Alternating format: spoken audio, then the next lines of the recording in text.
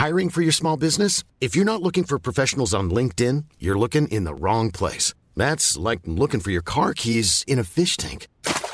LinkedIn helps you hire professionals you can't find anywhere else, even those who aren't actively searching for a new job but might be open to the perfect role. In a given month, over 70% of LinkedIn users don't even visit other leading job sites. So start looking in the right place. With LinkedIn, you can hire professionals like a professional. Post your free job on linkedin.com/people today. Hi, this is Anne Filippi, founder and host of the New Health Club Show. I like to invite you to change your mind about psychedelics, because I believe we are entering a new era of health, bodies, and brains. And for this, we need new tools, experts, and thought leaders, which you can meet here at the New Health Club Show. Please enjoy.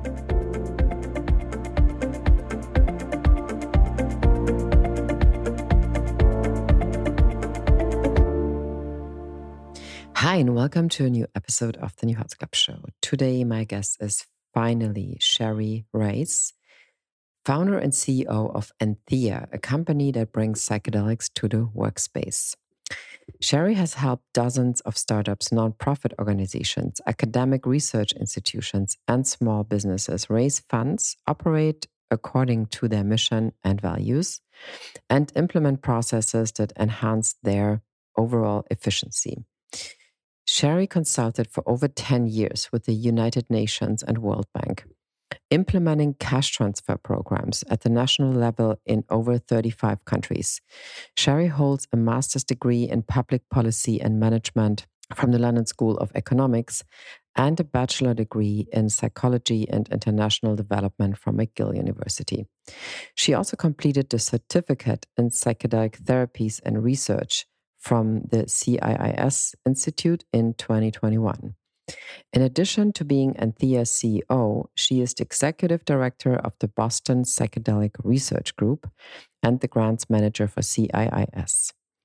Sherry believes in living and working in alignment with purpose and is currently focused on expanding access to psychedelic-assisted therapy to alleviate human suffering. Enthea is the first company in the psychedelic field bringing psychedelic therapy to the workspace and workplace. And this is one of the things that I was always fascinated by, and how interesting Sherry actually created the first strategies to give you the opportunity as a boss or somebody who has a company to give psychedelic therapy to your employees in a very interesting way, which she will talk about in the podcast. Please enjoy the show and Sherry. I'm very happy to finally have Sherry Rais on the show, founder and CEO of Enthea, a company that I've been following for a while because I think you guys are doing amazing things. But let's start with your story before Enthea. So you were actually doing a lot of interesting work with the UN and the World Bank. So maybe you start to tell us a little bit about that started. Sure. So I started my career, as you said, consulting to the UN and the World Bank. I was working specifically on poverty reduction strategies. So I was working with the World Bank and the UN in different countries looking for ways to reduce poverty. And I ended up implementing programs at the national level in 37 different countries. I also chose to be really much hands-on in the field and on the ground. So for those 10 years that I spent in international development and poverty reduction work, I pretty much only spent 10 days a year at home in Canada and 355 days in the field. And I chose to work in very resource-constrained environments like Afghanistan, Yemen, Nigeria. And essentially what I saw from 10 years of doing that work was you can't really address poverty without addressing mental health. And I saw firsthand the effects of intergenerational poverty, conflict, and trauma on community. And I also saw that when you provide people with what you think would help uplift them out of poverty, so access to basic health care, food, water, education, infrastructure, and even in every case on programs I worked on, like simple handouts of cash, like handouts. Even when providing all of these things, a lot of people wouldn't come out of poverty because they were facing mental health challenges. Very interesting. I think that's exactly the new way of kind of approaching these very big topics. But since you talk about this, why do you think actually let's say that the help that we used to, like, in Germany there's this thing like helping poor countries to come back to wealth and kind of help develop them. And the story we always hear is that it basically, like you say, it fails Yeah. because it just doesn't address the root cause. But what is the, let's say, the significant thing you realized or you saw in these countries that is leading to mental health problems that you worked in? Oh, that's a very challenging question, and I'm not sure if I have a simple answer on the cause, because every context and every country was different. I think, even if we took apart from your question the part about the developing countries, like even if in the developed world, like what's the leading cause of mental health challenges? And it's such a wide range, right? Yeah. The brain is really complex. Understanding consciousness is complex. To give you an answer, which isn't a complete answer, we've seen, and data tells us that our formative years and our childhood is so impactful on the development of our brain and how we process emotions and our emotional well-being. And I just, I'm going to ask your audience and the listeners to imagine here in the developed world, when many of us are given our basic needs, they're provided for. We still develop complex traumas because maybe we weren't held enough. Maybe we weren't given enough affection as children. But when you're living in extreme poverty, you're not given those basic needs. And on top of that, you're definitely not going to be held enough because your primary caregivers are trying to work to get you your basic needs. And yeah, you're suffering from malnutrition, you're suffering from food insecurity, from housing insecurity, from safety concerns.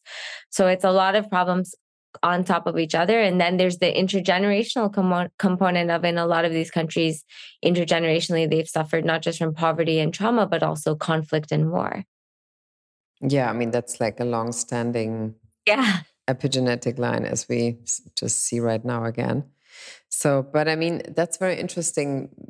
That means also that basically security, or the feeling of security, is really directly affecting, even like years later in life, your biography, your wealth, your health also.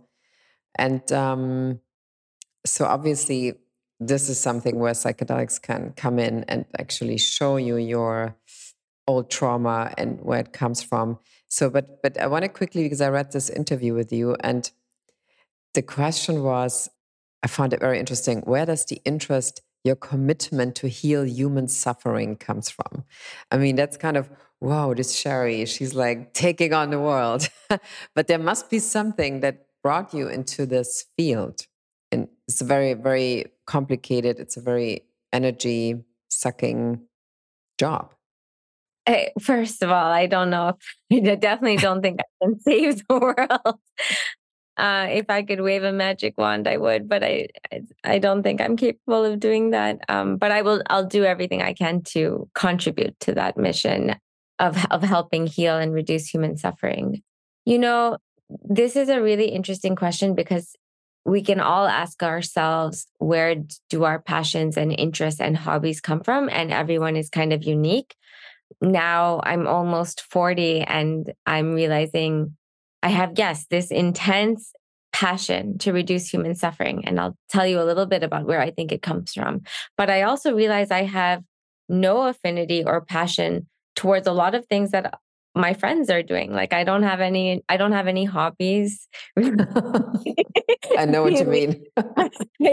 I I'm not interested in most sports I run. I'm not interested in baking or cooking to an extreme level. There's a lot of things I don't do, which is maybe why I have time for this ambitious goal of reducing human suffering. But to be more to the point and answer where it comes from. One, I've mentioned before, my parents belong to the Ismaili community, which is a branch of Islam that focuses a lot on service. And so they taught me about service from very young. I think in that community, there's a word for service called seva. And that was probably taught to me when I was 4 years old. So this was very normalized. And the idea of volunteering was something I saw my parents do, my cousins do, my aunts and uncles do. And they also taught me that I should also be volunteering in the community from a young age. Then I think there was the influence of being a daughter of immigrants. So not just the religious community, but also knowing that my parents came from developing countries and emigrated to Canada and made a pretty okay life for themselves. They weren't super well off, but they had something, or they built something. And when we went to the mosque or interacted with people from our community, I think I also saw this stark difference in income levels across the community. Like I was very aware from a young age that, oh, like I'm lucky because we seem to have maybe more, maybe less than some, but also maybe more than some. And then I think, I don't know where this comes from, if it's intrinsic in our soul or our essence or our being, but I also just had a sense of social justice, like not really getting angry at inequity from a young age. Yeah. Interesting. Okay. So, but it seems like the natural next step was for you to go into psychedelics in a way, because as a tool to solve more problems. But I mean, I found interesting that you were saying in 2018 you discovered this and got into this rabbit hole. I mean, I had exactly in that year I got also in the rabbit hole. Yeah. And so. And then you said that it was a personal thing that kept you away from your job for a while. So you started to look into other healing modalities. So, but what was your first connection with this new world of psychedelics? Because I'm sure you also have heard of all of these nightmare stories and, like the narrative that we mostly grew up with. But what was your first encounter with the new world of psychedelics? Yeah. So I guess we both went down the rabbit hole together, but apart in Yeah. 2016. We did. For me, I was entering the world, as you said, really with this outlook or intention, not knowing I was looking for psychedelics, but looking for solutions to solve for mental health. So going back to, I was working for the UN and the World Bank. I was working in developing countries. I was now very adamant on, like, we need to address mental health in order to address poverty. And I was looking for solutions that would work. And so I just started, how I entered, I guess, the rabbit hole is just, really looking for data from an academic perspective. I was looking at, okay, well, how effective are SSRIs? How effective are anti-anxiety medications? How effective is talk therapy? How much do these medicines cost? And I was looking at it from thinking about could I implement any of these solutions at scale in a developing world context or in a resource constrained environment. And I entered this thinking like, oh, I need to probably solve for how to make SSRIs cheaper and more available in developing countries. But when I went down this rabbit hole, I was surprised to see that, wait a minute, what are the efficacy rates of all of these pills that we've been taking? And I was very surprised to see that not that antidepressants don't work for anyone. They do work for some people. They work really well for some people, but for a lot of people, they're not working. And so, I mean, I'm preaching to the choir, but and then I saw kind of similar things with talk therapy. it's harder. The data is harder to pull on talk therapy, but I started seeing that there are extremely good benefits for talk therapy if you have like an isolated issue. So if you're dealing with the loss of someone, a divorce, a major life change, something at work. But if you've had ongoing sort of treatment resistant depression or PTSD, talk therapy alone is going to be more difficult to use effectively. It'll help, but maybe not get to the root cause. And then now, sorry, getting more to your question, I really stumbled upon the research first and stumbled upon initial clinical trials with psilocybin and MDMA and had no personal experience with these drugs, but really was sitting there on my laptop reading clinical trials and was blown away by early results saying, things like 65 to 75% of people are doing 1 to 3 sessions of psilocybin assisted therapy and no longer meet the diagnosis for depression in a 12-month follow-ups. That's really what did it to me. And then I think what happened is I perhaps prematurely or naively thought that in the work I was doing mostly in Africa, that I could maybe get my colleagues and peers to start looking into this as a solution to implement as part of our programs. But I was a little too early. And so that was the moment when you thought about roughly founding your own company, I guess, right? I mean, at one point. You know what? No, not in that moment. First, I just realized like I want to focus on getting these solutions out there and applying my skills. So I quit my job and I knew I wanted to apply all of my skills in program management and project development and implementation of programs in difficult resource constrained environments. Like I wanted to take everything I've learned and apply that to the psychedelic space to see if I can support and be of service in making these medicines more accessible. So I knew that was clear. I wasn't sure of the how. So I started consulting and advising to different organizations before starting Enthea. I got trained at the California Institute of Integral Studies. Okay. I did this in psychedelic therapies and research. I started advising to CIS as well and helping them grow their training program. I was brought on as executive director of the Boston Psychedelic Research Group, which is a nonprofit designed to kind of help disseminate information about psychedelic research and create community.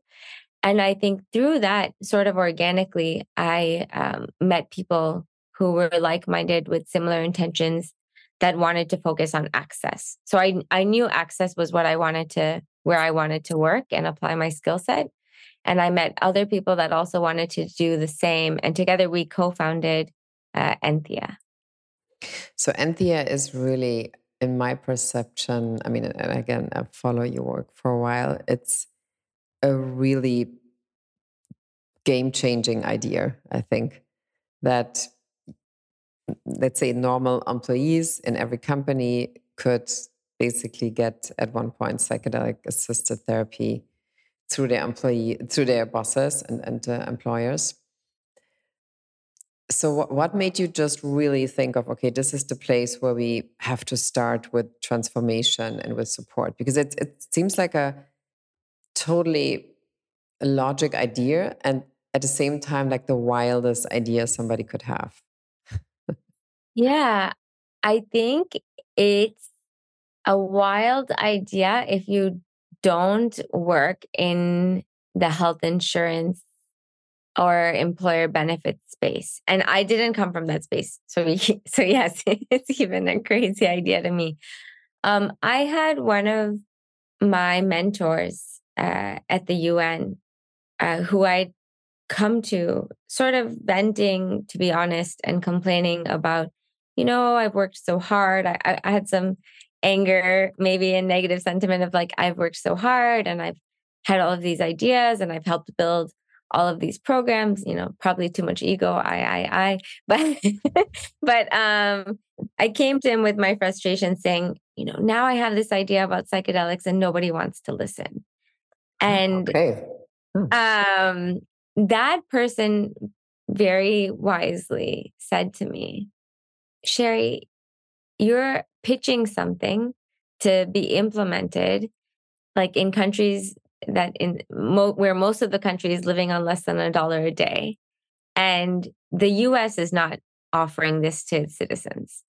So when he said that to me, it sort of got the wheels turning. And he said, Sherry, why don't you focus? He really did give me the best advice and say, why don't you focus on getting this implemented in the US? So then maybe we have a model to go by and there's some validation out there before pitching it. And I sort of have, saying this out loud, some frustrations with that sentiment because I don't think everything should have to be in the US first. But I do understand that this is very new and innovative, and having a model to go by. Like I understand that sentiment. And ultimately for me, that's what then led me to explore, well, what are we doing in the US? How do you get benefits to people in the US? Okay, through insurance plans, through benefit plans. Where do most US? So I'm Canadian, just for the audience. Yeah. So this is a lot for me to learn because I come from a country where we have free public healthcare. So I had to do a deep dive of like, okay, well, how do people get their healthcare in the US? Okay, most of them get them through employer-sponsored plans.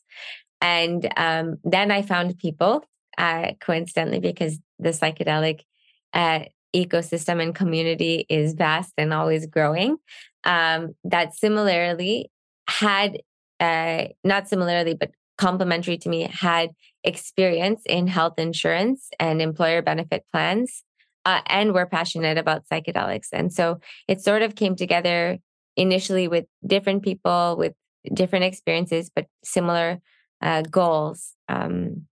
And yeah, from an idea, it became a company, I guess. So, and I mean, the first, maybe we can say this. I mean, the first client or like bigger client was Dr. Bronner's. Yeah. Not surprisingly, because they once also sponsored this podcast. They're very supportive for the psychedelic movement. But I mean, one question before we get into this maybe more detailed example how they did it and why it's so interesting.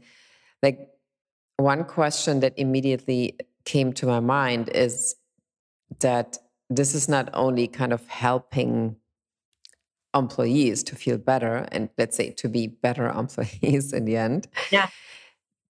The real question behind it is, would it eventually transform a whole idea of working, of a hierarchy replaced by a mycelium network, if it's going to be mushrooms at one point that people can take. So is this something that you, besides your brilliant scaling talents, is this something that you had in mind while you were founding the company? Excellent question. What I had in mind, and I'm going to maybe share a time that was kind of humbling for me.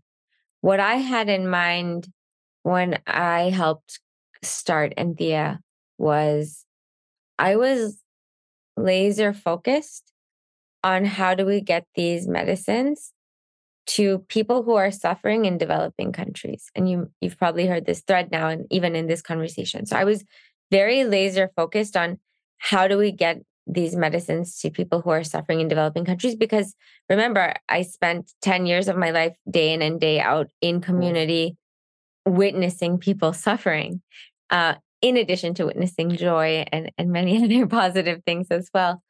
And so I hear what you're saying and what you're asking me, but I think my initial ideas around Enthea, to be honest, were narrow and wide at the same time. And so I went in with, we have to focus on getting this to people who are suffering. So Enthea is sort of maybe a stepping stone. If we get this to people in the US, if we get it to employers in the US, if companies start offering this will create enough data and this will make it more accepted. And then we can do this in developing countries. What I've realized and learned, and all of that may happen, but what I've realized and learned is I neglected and didn't think about how much suffering was happening here. And Wow. yeah. And even saying it out loud, like I own it, and also I'm like not proud of this, right?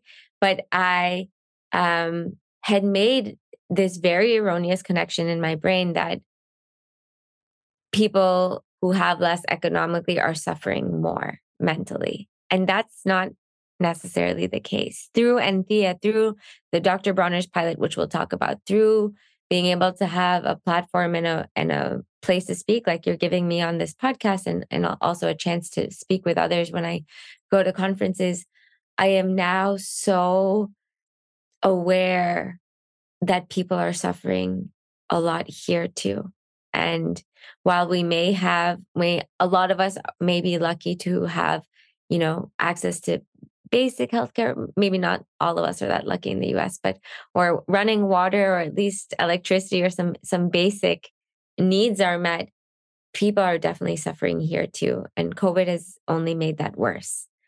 And so I don't know if that answered your question, but I think that was a big realization for me that No, it's super interesting because I feel like the last years, or like also maybe since the psychedelic movement is moving forward, and we have people like Gabor Mate having new theories about theories like yeah. theories around trauma. So, and I feel like there's a reframing of suffering. It's almost like here the poor countries and here the great countries, and they have everything, and they should be, of course, they should be grateful that you have everything. But I feel like since the pandemic, like you say, and also since the new emerging psychedelic research, it shows that suffering might need like a redefinition in the Western world. I mean, in the other worlds that are not, that we don't put into the Western world, it's obviously like, oh, people don't have anything, that's why they suffer. But what is actually the suffering that's happening here? So, and that's kind of still almost like undisclosed, I feel. Or like people are almost like, oh, let's not talk about it because we have everything. But it's still very strong, right? That kind of new suffering. Yeah. And I think you named it pretty well earlier in this conversation about a lot of it may be tied to security or lack of security.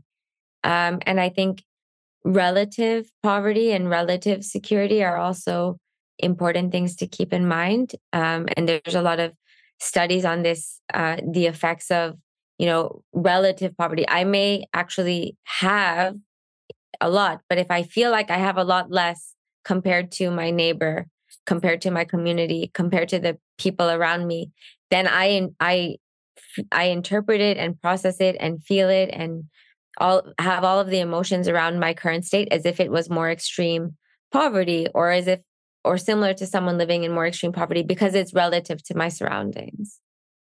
Yeah, but I mean, I think it's really about this suffering, like in a modern way almost, that has not so much to do with your income, your family, and everything. So, but I mean, I feel like this is just emerging, the awareness for this. But let's come back to the Dr. Bronner's example, because so I think it was that people working for them, being employees, had 12 sessions of ketamine therapy that they could actually get.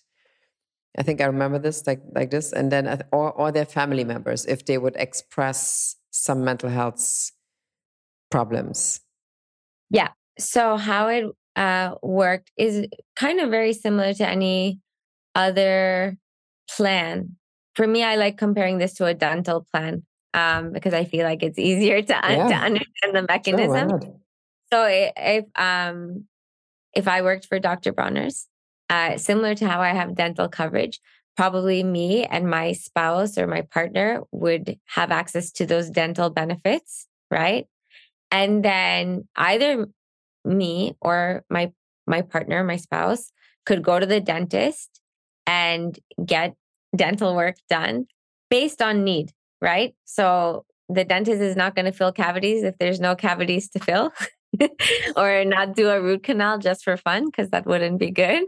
But bringing it back to the example with the ketamine assisted therapy now, that it might make more sense. So Dr. Bronner's employees and their spouses were covered via Enthea and were allowed to get ketamine assisted therapy if, after doing an intake, like a psychological and medical assessment, it was determined by the provider that they were a good candidate. So that was the first step, the screening to make sure that they are a good candidate. And then in terms of how many sessions, that also kind of depends on the individual and the provider. So the provider would assess that, okay, for this person, it might be 4 sessions of ketamine. Ketamine is what we're recommending in combination with therapy.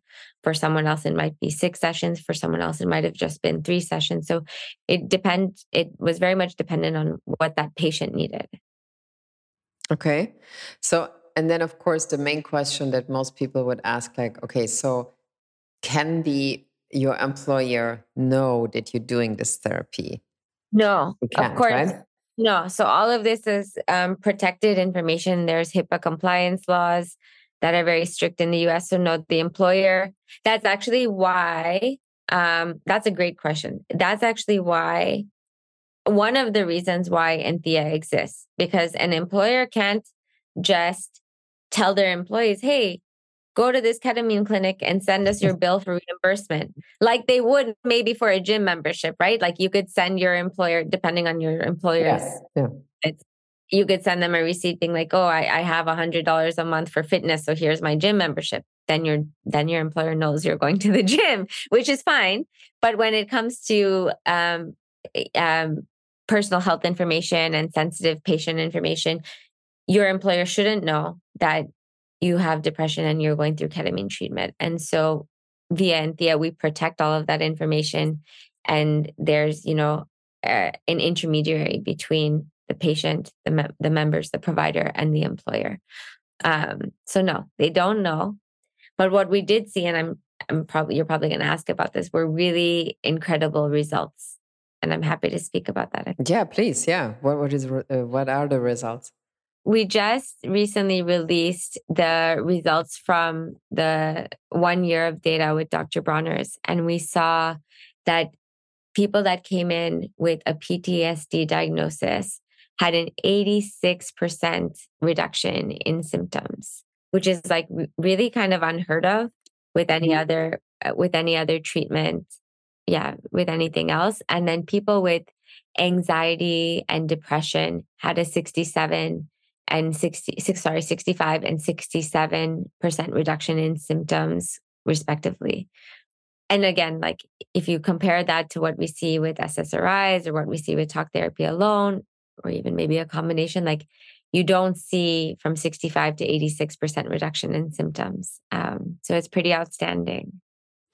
That's really interesting. That's a really high number. But one thing that immediately comes to mind when you say this is that, I mean, our whole workplaces, and I want to say also our leadership places, seem to run on PTSD.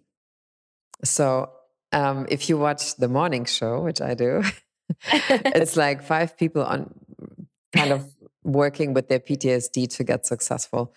Or, I mean, Mad Men, you could say, or, I mean, Billions, Succession. So it's full of traumatized, very powerful people that still seem to run this world or are able to adjust to a leadership, because the employees would also kind of suffer from PTSD or another maybe mental health condition that makes them very submissive to really bad leadership. So, and I don't know, this topic is obviously also on the rise with leadership retreats and psychedelics. And but I always ask myself, what happens if we can't use these also sometimes very powerful PTSD conditions? I'm just gonna be a little devil's advocate. What if we lose all of this? How will our working world look like, or our workspace? I know you can't answer that question, but it is something that's really fascinating. Like how will we build actually new work structures? What do you think about that? So, one, I think I think that we should, you may not agree with this opinion of mine, which is totally fine. I'm happy if we don't agree. I don't think psychedelics are for everyone. So I don't think that they are going to cure all of our problems or make all leaders better or solve, just all of our problems. There are people that do believe that, but I don't I believe it don't. either. Okay, great. Um, I think that we should be careful in administering psychedelic assisted therapy to people who need these medicines and qualify and make good candidates for these medicines. And so I think there's an important step of screening from a provider that we shouldn't overlook. So I worry about a world where psychedelics become legalized quickly or decriminalized quickly. Not saying that I'm anti-decriminalization, but I just think we need to have safeguards in place so that people are not just taking them loosely without knowing if they make a good candidate and without a guide and without the proper protocols in place. When taken under medical guidelines and with the correct safety protocols, I do think that they have the potential to really transform our workplace in positive ways.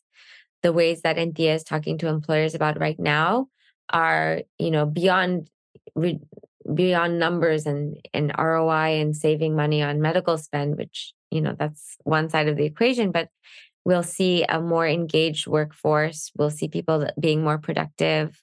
We'll see people showing up and being more present at work. So more presenteeism, less absenteeism. We'll see maybe, we always say that we'll see better retention. And to kind of go on to what you were asking a little bit more, I've been asked, well, maybe we'll see better retention, but we'll also see more people quitting because people feel, sure. And you know what? Perhaps we will see that, but I think if people are quitting, they'll be quitting because they were misaligned with where they were, and they will find something more aligned. And then companies will attract people who are more aligned, and aligned people will stay. So I think it's a net positive. But yes, there is, but the chances of both happening. I think that I think in that way we'll see differences in the workforce. But I think beyond that, we may see leaders leading with more, hopefully, integrity and empathy and resilience and adaptability and empowering others. I think, the way the world is, just taking your employer question out of it, but speaking a little bit without going into politics of the state of the world right now, we're definitely seeing that we don't have enough compassion and connection to others. And this won't solve all of that in itself, but I think it may help. I mean, it almost sounds like leadership today is equal to PTSD. I mean, in a very weird way, kind of in many countries. You know what? Maybe. I think I think it is easy to think that I think that's a reflection of how skewed our media is. And also very true. Media has, on us. I mean, I'm saying that because I know some incredible leaders who I don't think have PTSD. Maybe I should ask them. But maybe it's the media who has it. Maybe it's a very interesting thing you're saying, because maybe it's the communication of things. Things are painted, with true. A certain lens. So we definitely see it in the media. We definitely see it sensationalized in shows, like you said, like Billions and Succession. And it's very much sensationalized because that makes for good TV as well. Yeah, but it's also, I mean, honestly, we're having worked in media, it's not that far off many of these shows that play in media. Yeah. That was pretty close to how it is. So it's not like, oh, it's a TV show, it has to be really exaggerated. So, and then I have these memories from working back then where I was like, oh yeah, that guy. He was exactly like the guy in the morning show, or Don Draper and all of these other guys. So Yeah. guys mainly. So, so but I wanted to talk to you about something else, which I find interesting, because I think in one article I read also that you are actively approaching other companies now to offer your services, let's say. And how does this normally work? So you talk to the CEO, you say like, hey, this is what we could offer. And so I think, was it Shopify also? Did you guys are? No, that's not Okay. one of. Okay. But I mean, so there are other companies that you in talks with. You don't have to name them. But how do you communicate this to to the leadership team, saying, well, this is something we could offer for you? You know what? It's been really interesting. So we actually have 10 customers Oh now, wow, cool. which is great. And we're constantly adding more. We have about almost 100 now in kind of the pipeline that we're actively talking to and in conversation with. And we have also built like a network of providers across the country, so that if we're talking to an employer with employees in almost any state, we know that we have a provider that could give them ketamine therapy. So we have like nationwide access. But how we approach the employers in those conversations has been extremely interesting, because it's not, going back to my other example, it is not like selling dental insurance or dental plans at all. Both are employer benefit, like health plans, but the sale of this one and the conversation around this one is very different. And how it's different is that there's an emotional connection, even when talking to leadership or to the HR people at these various companies. Sometimes we're talking to C-suites, sometimes we're talking to founders, sometimes we're talking to people in HR that ultimately usually make this decision, depending on the size of the company. And sometimes we're talking to someone in none of the roles I just mentioned, but they are an employee at the company, and they're an advocate of these medicines. Whomever we're talking to, there is a strong emotional component in the conversation, because everyone has experienced like the effects of our mental health crisis, either directly or indirectly. So either the person we're talking to has mental health issues have affected them personally, or it's affected them through a family member, a friend, a loved one. And so this is such an interesting sale or conversation more than anything, because everyone can resonate. Whether or not they've had an experience with psychedelics, they can resonate with the difficulty in finding solutions for mental health that work, and seeing people suffer that they love or care about, or they've suffered. So So really, pardon? yeah, do you feel that this is, I feel like in the meantime, this is basically the best gateway to understand why psychedelics should be available as therapy, because there's this one person in family, or like in your friend's zone, or in your, I don't know, or even at work, that just doesn't get better. And it's that person went to the millions times to a rehab or something. So, and then they do something in terms of psychedelic therapy, and you can see in front of you like how the person is changing. Is this basically the most effective destigmatizing experience people can have, do you think? If I understand your question correctly, you're asking if I think psychedelic therapy is the most effective experience people can have? No, I mean, like, what I meant is like when you have a person that's close to you, that what you just described, if Yes. that person has, let's say, tried everything Yes. and nothing worked, and then you see, oh, that person did ketamine therapy, seems to be better, or like went on a truffle trip, seems to be Yeah, better. So that makes our life very easy in pitching Enthea. But you know what? What I realized in our initial, in our with our very very early adopter companies. So, like for example, these 10 customers, right? Everyone in all of those cases, there is somebody in leadership in those companies that has either had a psychedelic experience and knows how beneficial it is, Ah, or okay.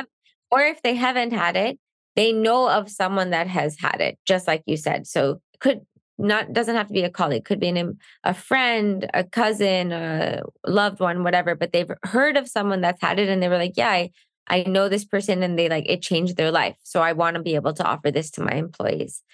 We definitely see that in a lot of our early adopters. However, we're also now very cognizant of, if you expand to the larger pool and like the like total addressable market or attainable market, that's not the case for everyone that we're talking to. Some people we talk to don't know anyone who's tried psychedelics or tried psychedelic therapy or tried ketamine therapy. Like they don't know anyone. And that's okay too, because they'll still resonate with, they know someone who has suffered from mental health and hasn't found a solution. So maybe they don't know someone who's tried ketamine therapy, but they definitely know someone who's suffering who hasn't found help. And we can still talk to them and resonate with them on that. And then we show them the data that's out there on all of the benefits of psychedelic therapy, including ketamine therapy, and how beneficial it is, what clinical trials have shown, what our data with Bronner's has shown. And then we talk to them about how it can help in terms of like the workforce and things like absenteeism and productivity. Interesting. Wow. And what is your, let's say, big vision for Anthea, that it becomes basically a health insurance by itself, maybe at one point? A psychedelic health insurance? The big vision would be that millions of people will have access to, like tens of millions of people will have access to these medicines via Enthea. And because tens of millions of people have access to it via Enthea, it will cause a domino effect where other people will offer it. Other large insurance carriers will offer it. Other health plans will offer it as well. And so eventually, big vision, it will create a domino effect. So hundreds of millions of people will have access to it. And then even bigger macro vision, going back to how this conversation started, hopefully other countries will be like, oh, wow, you know, This is working. the US are getting this from their employer. This is working. There's all of this data. Like, how do we also do this? So, yeah. And maybe that happens before it happens in the US, which is cool, but it's all kind of interrelated and connected in some way. So, I think the US will be the first place, I think, where this is well, I mean, possible. Australia is doing a lot of good Okay, work. yeah, that's true. Yeah. But I feel the idea that employees get this from their boss is Yeah. just like, in Europe, it's like, wait a minute, are you sure this is did I understand this correctly? And last year we had a panel, or 2 years ago, in Davos at the House of Psychedelics, about psychedelics coming to the workspace. And it was for most people in the audience, it was such a wild idea that this is even like the boss gives them drugs or what? Like, Yeah. how is this ever going to work out? So, but I mean, now it seems the picture has already changed, and it's like, well, of course, the access is one of the, like you say, it's one of the most important topics. How people can actually get it, and in terms of their classic health insurance, although at the moment it's an illegal substance. So, and it becomes like totally the thought. Like I said, it's a very logic idea Yeah. to offer it to your employees. So if anybody here has a company here and is thinking about it, please reach out to Sherry. Thank you so much for being on the show. It's such an interesting topic to me, because to me it's one of the most revolutionary ideas, which I like, actually. But at the same time, it like the way you present it and do it, it's so clear, and it's not like, oh, it's a crazy idea. It's just a very clear and revolutionary idea. So those are the best ideas normally. Thank you so much. Yeah, I do think if people start seeing this, if we can shift the stigma and not see it as like a boss handing out drugs, and just seeing it as, oh, yeah, we get our mental health, we get all of our health solutions from our employers. This is just, another solution that we get covered for us through our employers. and start shifting the narrative, it'll help. But this has been a lot of fun. Thank you so much. But you know what? I have one question while you're saying this that's really came to my mind. I mean, because the health insurance that companies give, right? I mean, it's basically you go to doctor so and so to have your, I don't know, classic checkup, or you feel like so and so, you go to this and this doctor. So it everything plays on a physical level. Let's basically say. But I mean, now it also turns out that a lot of the typical Western diseases, or something like fibromyalgia, where you don't even have like a diagnosis, but you have pain in your body where you don't know where it comes from, that a lot of these conditions are related to Trauma. kind of a trauma, yeah, and like a mental health problem, let's call it. So is this also something you use to convince bosses to say like, Yeah. you will have less costs? And you're doing all of my stuff. Do you need another job? You want to come? Yes, definitely. When we're talking to employers, we go a lot into the data around what we call the multiplier effect. And there's a ton of data on the comorbidity of mental health issues and other chronic conditions like heart disease, obesity, chronic pain.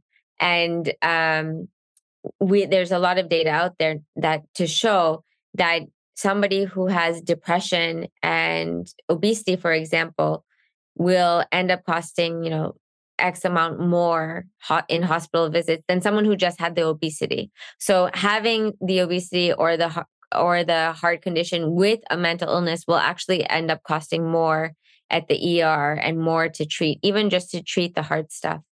And so this is like a huge point we make to employers, that by actually treating the underlying mental health condition, you're not just going to save on what you're spending to treat this person with SSRIs and talk therapy, which you will be saving because they're going to probably go off the SSRIs.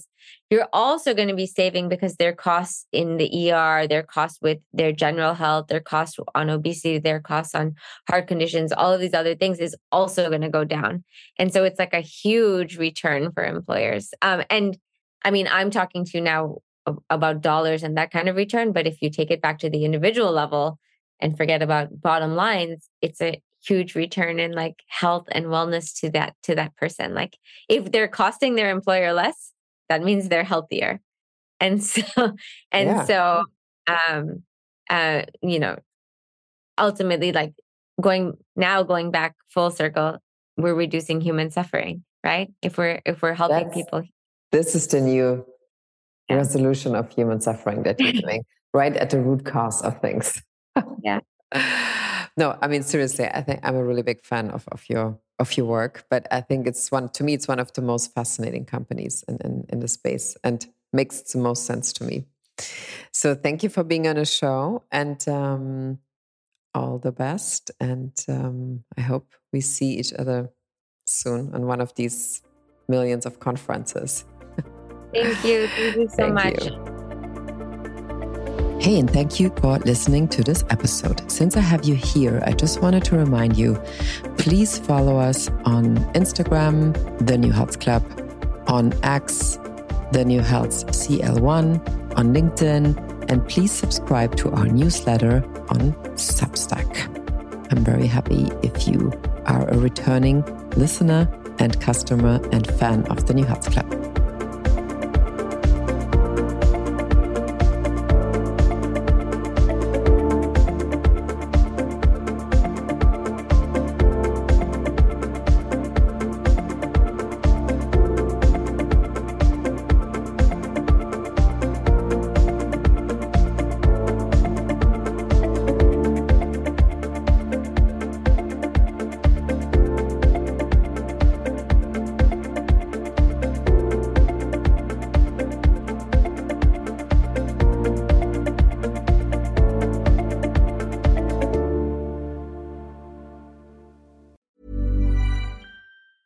Even when we're on a budget, we still deserve nice things. Quince is a place to scoop up stunning high-end goods for 50 to 80% less than similar brands. They have buttery soft cashmere sweaters starting at $50, luxurious Italian leather bags, and so much more. Plus, Quince only works with factories that use safe, ethical, and responsible manufacturing. Get the high-end goods you'll love without the high price tag with Quince. Go to quince.com/style for free shipping and 365-day returns.